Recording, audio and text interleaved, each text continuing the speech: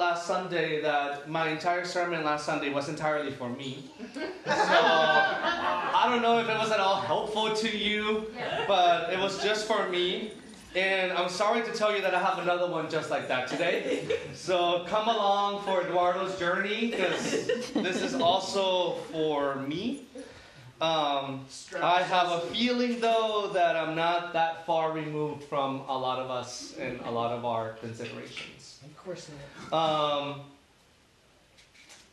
We are going to continue talking about the Sermon on the Mount, and I'm going to continue to saying this throughout the time. It is throughout this time. It is so important for us to see the sermon as our manual for right living. It is hard. It is difficult. But this is what the Jesus movement is about. Amen. And the Sermon on the Mount is beautiful, and it really is almost like this utopic vision for what the kingdom of God is. And I worry that sometimes things that are so beautiful and so utopic could seem so far out of reach that we could just be like, no, we don't have to worry about that. That's just too pretty, right? So I want to continue to encourage us to really see Jesus preaching this to us and talking to each and every one of us. Amen. To help us to understand what the way of Jesus is about. I will say this, thank you, Eduardo, because you're giving us the meat. You're giving us the meat and potatoes from time to time. That's been kind of good, though. So. Thank you. Last week we talked about offenses. Right, we talked about picking up an offense. We talked about when someone offends you, and we're not saying that it doesn't hurt, and we're not saying that there is no damage, but we are saying that often an offense is something that's going to put out there, but then it is upon us to actually decide or not to take up the offense and bring it with us, right? And we talked about how some of us, I often take up an offense before the offense has even occurred. I'm already picking it up, and I have it with me, and no one has even said anything, and I'm already in my feels about it. Sometimes I was in the conversation, and I didn't pick up the offense, but the next day I'm thinking about it, and I'm like, oh, and then I pick up the offense, right? And sometimes, years and years and years later, I still got my offense in my backpack. It's right there, and I'm like real comfortable with it, right? And we talked about how these offenses, again, I am not trying to say that they don't hurt. They do hurt, and we should say that it hurts when someone's offensive.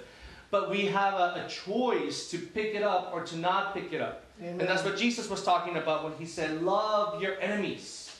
Forgive your enemies. Do not carry on with their offenses. Amen. Don't take it up with you. Do not identify with it. Do not attach yourself to that offense. Let it go. Amen. Do not let your enemy tell you the story about you. How often we let other people, especially those who get on our nerves, rule our own stories for ourselves. And what Jesus is saying is let go of the offense and take up the narrative that I have given you about you. Amen. Not your enemies. Right? So what Jesus is actually telling us to do is really hard, but it is such a sign of a healthy spirituality and a vibrant spirituality. Amen. You've seen people that they're not naive. They're not like, up in the clouds. They are very aware, very grounded, and very centered. But you can tell them anything and they'll hear it. And if they've offended you, they'll apologize. But they're not about to pick up the offense. They just live their lives in lightness, with a lot more joy. Yep. They're just sunshine wherever they walk, right? And I feel like sometimes myself, this is a practice. I've gotten so good at picking up offenses that my spirit becomes heavy because I'm constantly picking them up. Not only that, sometimes I'm actually looking for them when they're not really there, right? And then sometimes I just go back and I'm constant. Oh, yeah. This is a discipline. Discipleship is about a practice. And this is one of those practices. That whenever someone says something offensive, you say, ouch, because you should. Because if it hurts, and you should say it. And feelings are feelings, and they're valid. But then you don't have to pick it up. And we said one strategy to do that, and Nicole was reminding me, she's like, you said a lot about it, but you didn't say how to do it. The one strategy is, in order for us to let it go, we have to, one, notice it. Notice that you picked up the offense. And then we say a prayer, a blessing over our enemies or that person. And you call out their name. And it doesn't have to be a person, it could be a thing, it could be an office, it could be a symbol, it could be a situation. You call out their name and you just simply say, may God bless you and keep you. May God shine God's face towards you. May God show you grace and peace. And then you pray that over yourself as well. May God bless me and keep me. May God shine His face upon me. May God give me grace and peace. Amen. And then you pick up grace and forgiveness and let go of the offense. Yep. Right? That's where we were last week. And then Jesus goes on and is teaching us about how to pray. We're going to skip that for now. And then He's talking now, what we're about to see, about treasures and about, what's the other, I'm blanking out. Oh, worry and anxiety. So this is my jam. You don't understand how much this is my jam. I have like 4 sermons in here today. So we'll see how many come out, and then we'll see where we pick it up. But treasures on earth and anxiety and worry. This is me. Let's read together the passage this morning. Do not store up for yourselves treasures on earth, where moth and rust consume, and where thieves break in and steal. But store up for yourselves treasures in heaven, where neither moth nor rust consumes, and where thieves do not break in and steal. For where your treasure is, there your heart will also be. Amen. The eye is the lamp of the body. So if your eye is healthy, your whole body will be full of light. But if your eye is unhealthy, your whole body will be full of darkness. If then the light in you is darkness, how great is the darkness? No one can serve 2 masters. For a slave will either hate the one and love the other, or be devoted to one and despise the other. You cannot serve God and wealth.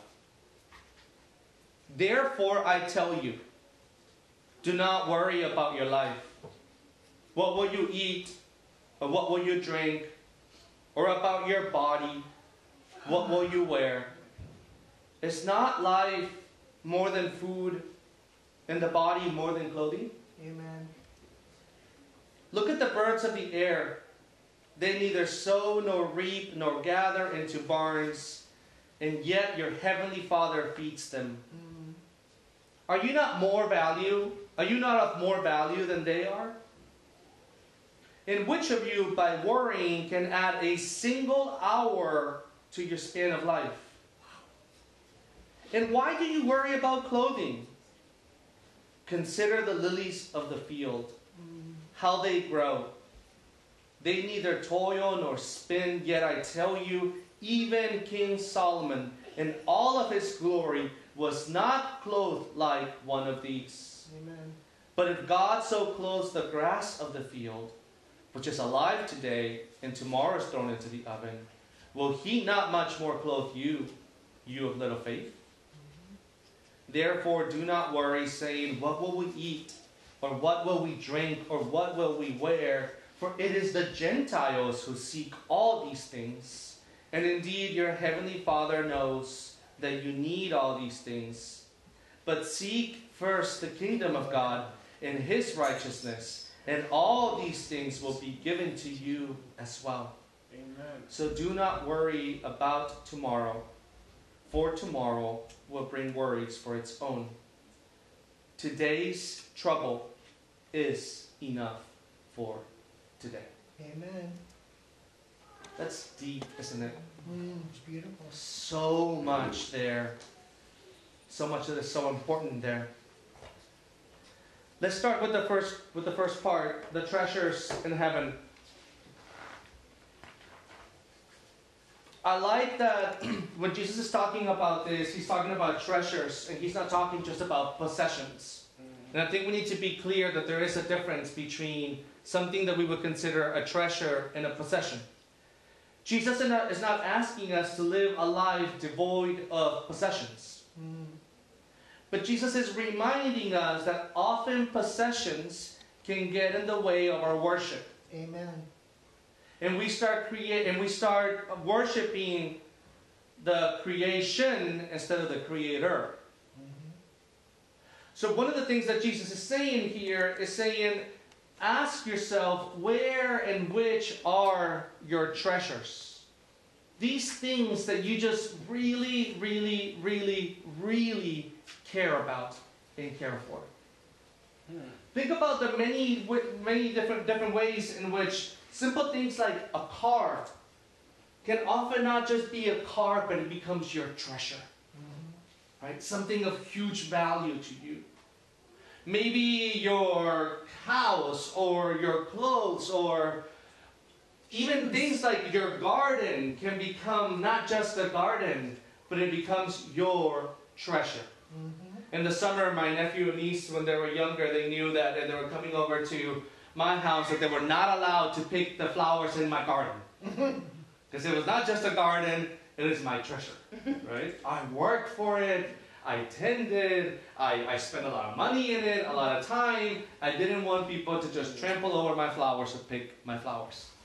They're my treasure. It's not just a garden. There's many other flowers, but these ones I paid for. I tended, right? I nursed since they were seedlings. There's a different relationship there. And Jesus is saying, do not store up for yourself treasures on earth, where inevitably they will go to waste. They will rust. It doesn't matter how much I care about my house that I've spent so much money in, it will eventually come down. It doesn't matter how much I care about my health, that maybe I'm really, careful about what I eat and what I do, and eventually my health will fail me. It doesn't matter how much I care about my kids, even though I love them with all of my being, eventually they will make their own choices. Jesus is saying, do not store yourselves treasures on this earth, but store them in heaven. And we're funny with treasures. It's physical things for us, but it's also the intangible things for us. We treasure our reputation. We treasure what people think of us. We treasure whether or not someone likes us. And I get it, those are normal things, but some of us really, really, really treasure it. Sometimes we even treasure other people's possessions. A few years ago, we had an old, beautiful tree, but old tree that was falling apart. And when we hired someone to come chop it down, as soon as it happened that afternoon, my neighbor comes over to the house and she is yelling at me. Wow. Like full-blown shouting at me, how dare I take down the tree in front of my house. She had treasured that tree. It was not hers. But she treasured it to the point where she came and she was yelling at me for taking it down, even though it was rotting and, every snowstorm or every storm, the branches would come down and it was time for the tree to go. But she had made a treasure out of a tree that was not hers. Oh, Lord have mercy. And I honestly, I don't think, obviously she's alone. So many of us have made treasures of other things. Maybe the place where you work, the specific office, or the specific parking lot, or the color of the walls where you are, or there's just often so many things. And here's, I think, one thing that Jesus is calling our attention to. Imagine what your life would look like if you can let go of all these attachments. Wow. We were just talking about the person that it's very, very hard for them to pick up an offense. Imagine if you're the type of person that doesn't create fake treasures. Imagine the lightness of your life. When, there's a car accident, they're awful, but your heart is not in the car, everyone's fine, you're like, okay, yes, we'll deal with this. When there is something happening with the house, and your heart is not treasured in the house, and you say, yes, we'll deal with this. When your kids make a decision that is not the decision you would have made for them, and you say, yes, we'll deal with this. Because we're not attached to the other things. We've made our treasures in heaven, not on earth and not in other people. There's this lightness that comes about not making your treasures here. These are people that live genuinely, authentically, maturely, that are not easily bothered or offended. They're not quick to take an offense.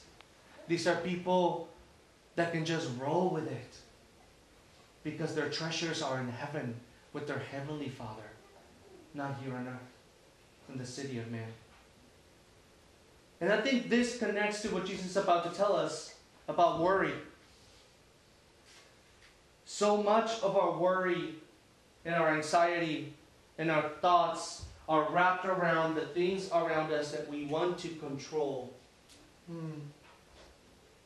I know at least they are for me. So much of what I experience and the suffering that I experience, I often suffer more in anxiety and in worry about the event than what the event itself was. I see this so much when I love roller coasters, but not really. But I kind of love them. So I always get on them, but I hate it. And when I'm in line, I'm hating every second of it, right? And the lines are always like an hour. So I'm suffering for an hour. I get in the roller coaster and it's 60 seconds. And I suffered more of worry and anxiety and nervous excitement in line than I actually did in the roller coaster.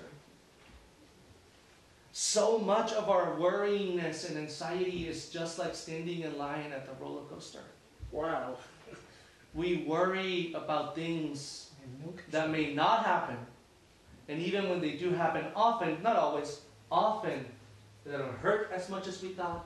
They're not as bad as bad as we thought. And honestly, the plan just doesn't go the way that we imagine it in our heads, because you never know what the plan is going to look like. There's just no way you can actually anticipate what that conversation is going to feel like, what that interaction is going to feel like, what that whatever is going to feel like, because you haven't experienced it. And you know what I'm talking about. You were expecting certain things to go this way, and then you're in the middle of it, and you're like, oh, that's not that hard. Right? But what we do when we worry is we actually activate our suffering now instead of when it's actually happening. And there's been studies done about the role of anxiety in our bodies. And when you're worried about something happening in your brain, you're imagining, maybe you're worried that you're going to get in a car crash. In your brain, you're already activating those pain neurons. So your body thinks you're already in pain. So you're already releasing the fight or flight hormones in your body to prepare you for the pain that you're about to experience. Yeah. But it hasn't happened. We live there. We live worrying. We live concerned about the future. And Jesus says, do not worry. I'm like, well, that's easy for you. Do not worry, he says. I love the question, the rhetorical question. Which of you, by worrying, can you add a single hour to your life? No. I worry so much about things I don't have control. And I worry because I've treasured the control of the plan. I've treasured the outcome. I've treasured living a life with no uncertainties. And that's not true. There is no such thing as a life with no uncertainty. In fact, this is what Jesus is saying. You cannot add a single hour to your lifespan. It won't happen. There is complete uncertainty over when it's going to happen. Our lives have a beginning and an end, and we cannot do anything about it. And Jesus is saying, do not worry about the uncertainty of your life span. And then there's the antidote that Jesus gives us, and I find it really interesting. He says, consider the lilies of the field. And I think it's taken me a while to really understand what Jesus is saying here. Because for any of you that have suffered like debilitating anxiety, you know how hard it is. And Jesus simply says, consider the grass. I'm like, what? And I think here's what I think Jesus is getting at. Earlier this week, I was giving a tour to a person on campus, and I noticed in front of the library we have a raised bed, and there's like no trees, so usually the snow kind of melts there faster. This 2 weeks ago, before we had all the snow. And I saw the tulips already coming up. Oh, wow. 2 weeks ago. And then I was thinking this week, I'm considering the tulips. And all the snow that we've gotten in the last 10 days. And you know what the tulips were not doing? They were not worried about the snow. They were not building shelters. They were not getting heating oil and extra food. They were not catastrophizing and wondering what if. The tulips simply existed. And if it was warm enough for them to come up, they were coming up. And if it gets really cold and snows, it just snows. There is this acceptance that happens in the natural world that doesn't happen in the human world. Amen. We resist it. So let me tell you, I've resisted this snow. I've resisted every snowflake. I've resisted it. I am done with the winter right now. And I resist it. Sometimes we resist our jobs.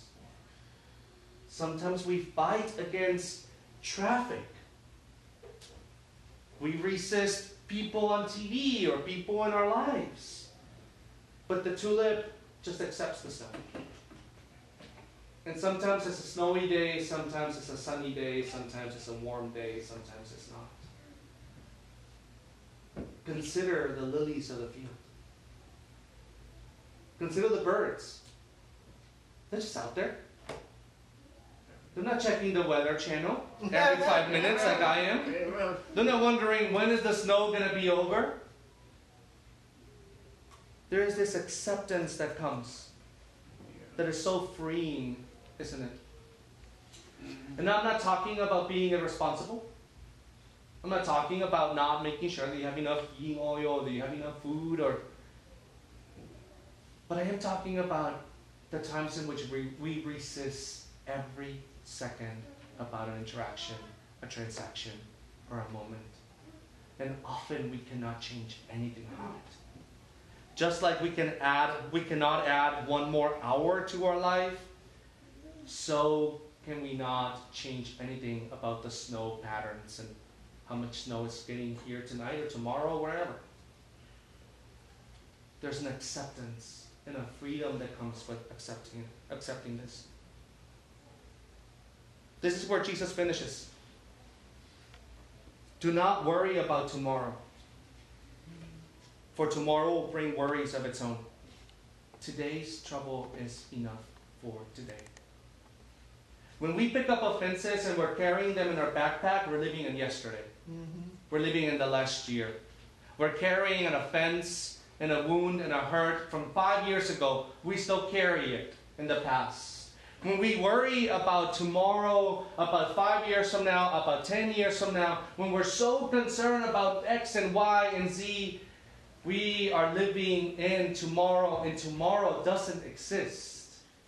The only thing that exists right now is today. And Jesus is saying, do not worry about tomorrow. Live here today. And I think this is one of the reasons why in the Lord's Prayer he says, give us today, this day, our daily bread. Amen. Not that Jesus' grace is not enough for eternity. It is.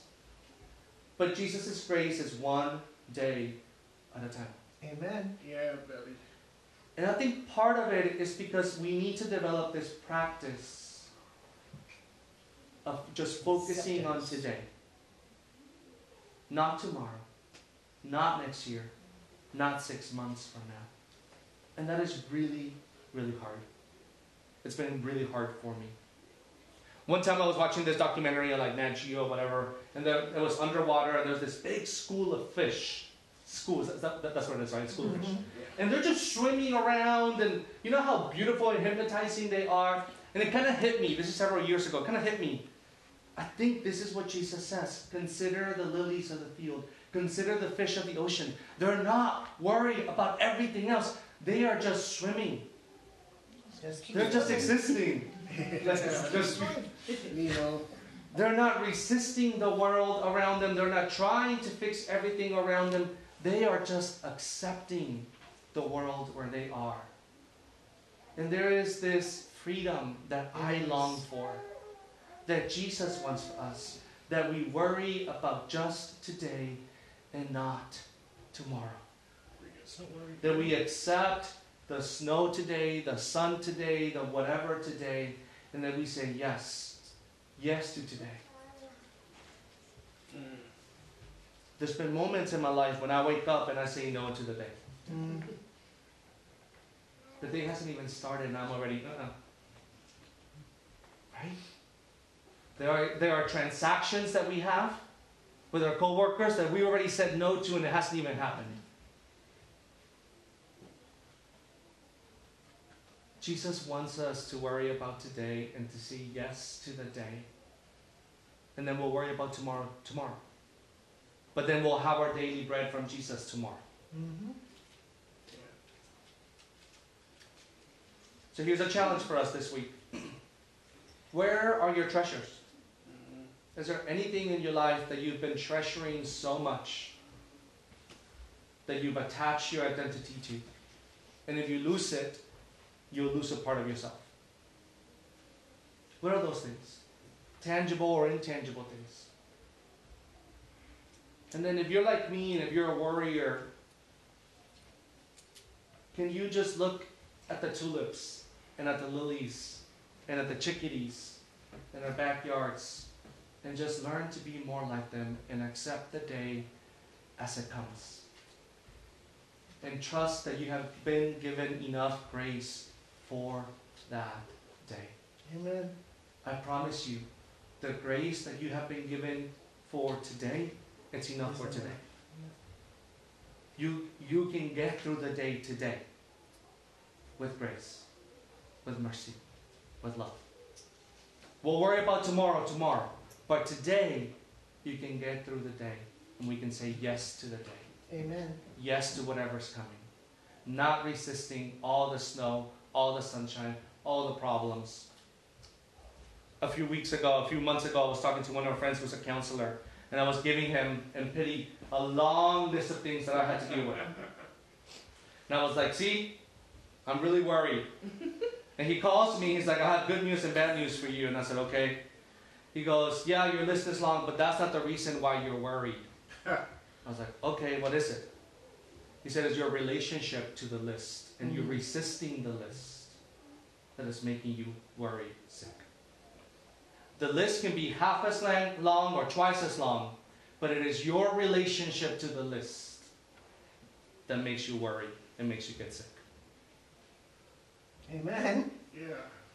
One thing at a time. The day can be full of snow or full of sunshine. It is our relationship to the day that makes us worry.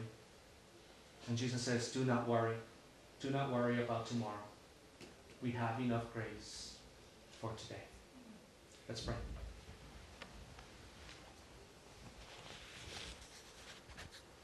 Father, we are a bunch of warriors in here. There are really big things around us to worry about. And today we just want to give it all to you. We want to be just like the chickadees in our backyard. And God, we want to trust that we will have enough food, enough resources, enough plan for today. We want to entrust our children to you. We want to entrust our possessions to you, our houses and our cars. We want to entrust our careers to you, our family dynamics and choices. We want to entrust our city to you. And trust that you are giving us enough grace to live by today and to make it through this day. So for those of us who have made treasures on earth, we ask God that you would teach us how to let go of them and treasure you and your kingdom. Amen. Father, we want to be those spiritually mature people that are just joyful and that are not quick to take offenses, that are not attached to their possessions and their reputations. God, we want to trust in you and let go of all of our worries today. So we confess our worriness, we confess our quickness to take offense, and we ask that you would create in us a heart that is just focused on today. Not on yesterday and last year, and not on tomorrow and the following year. Just today. Today, Father, give us our daily bread.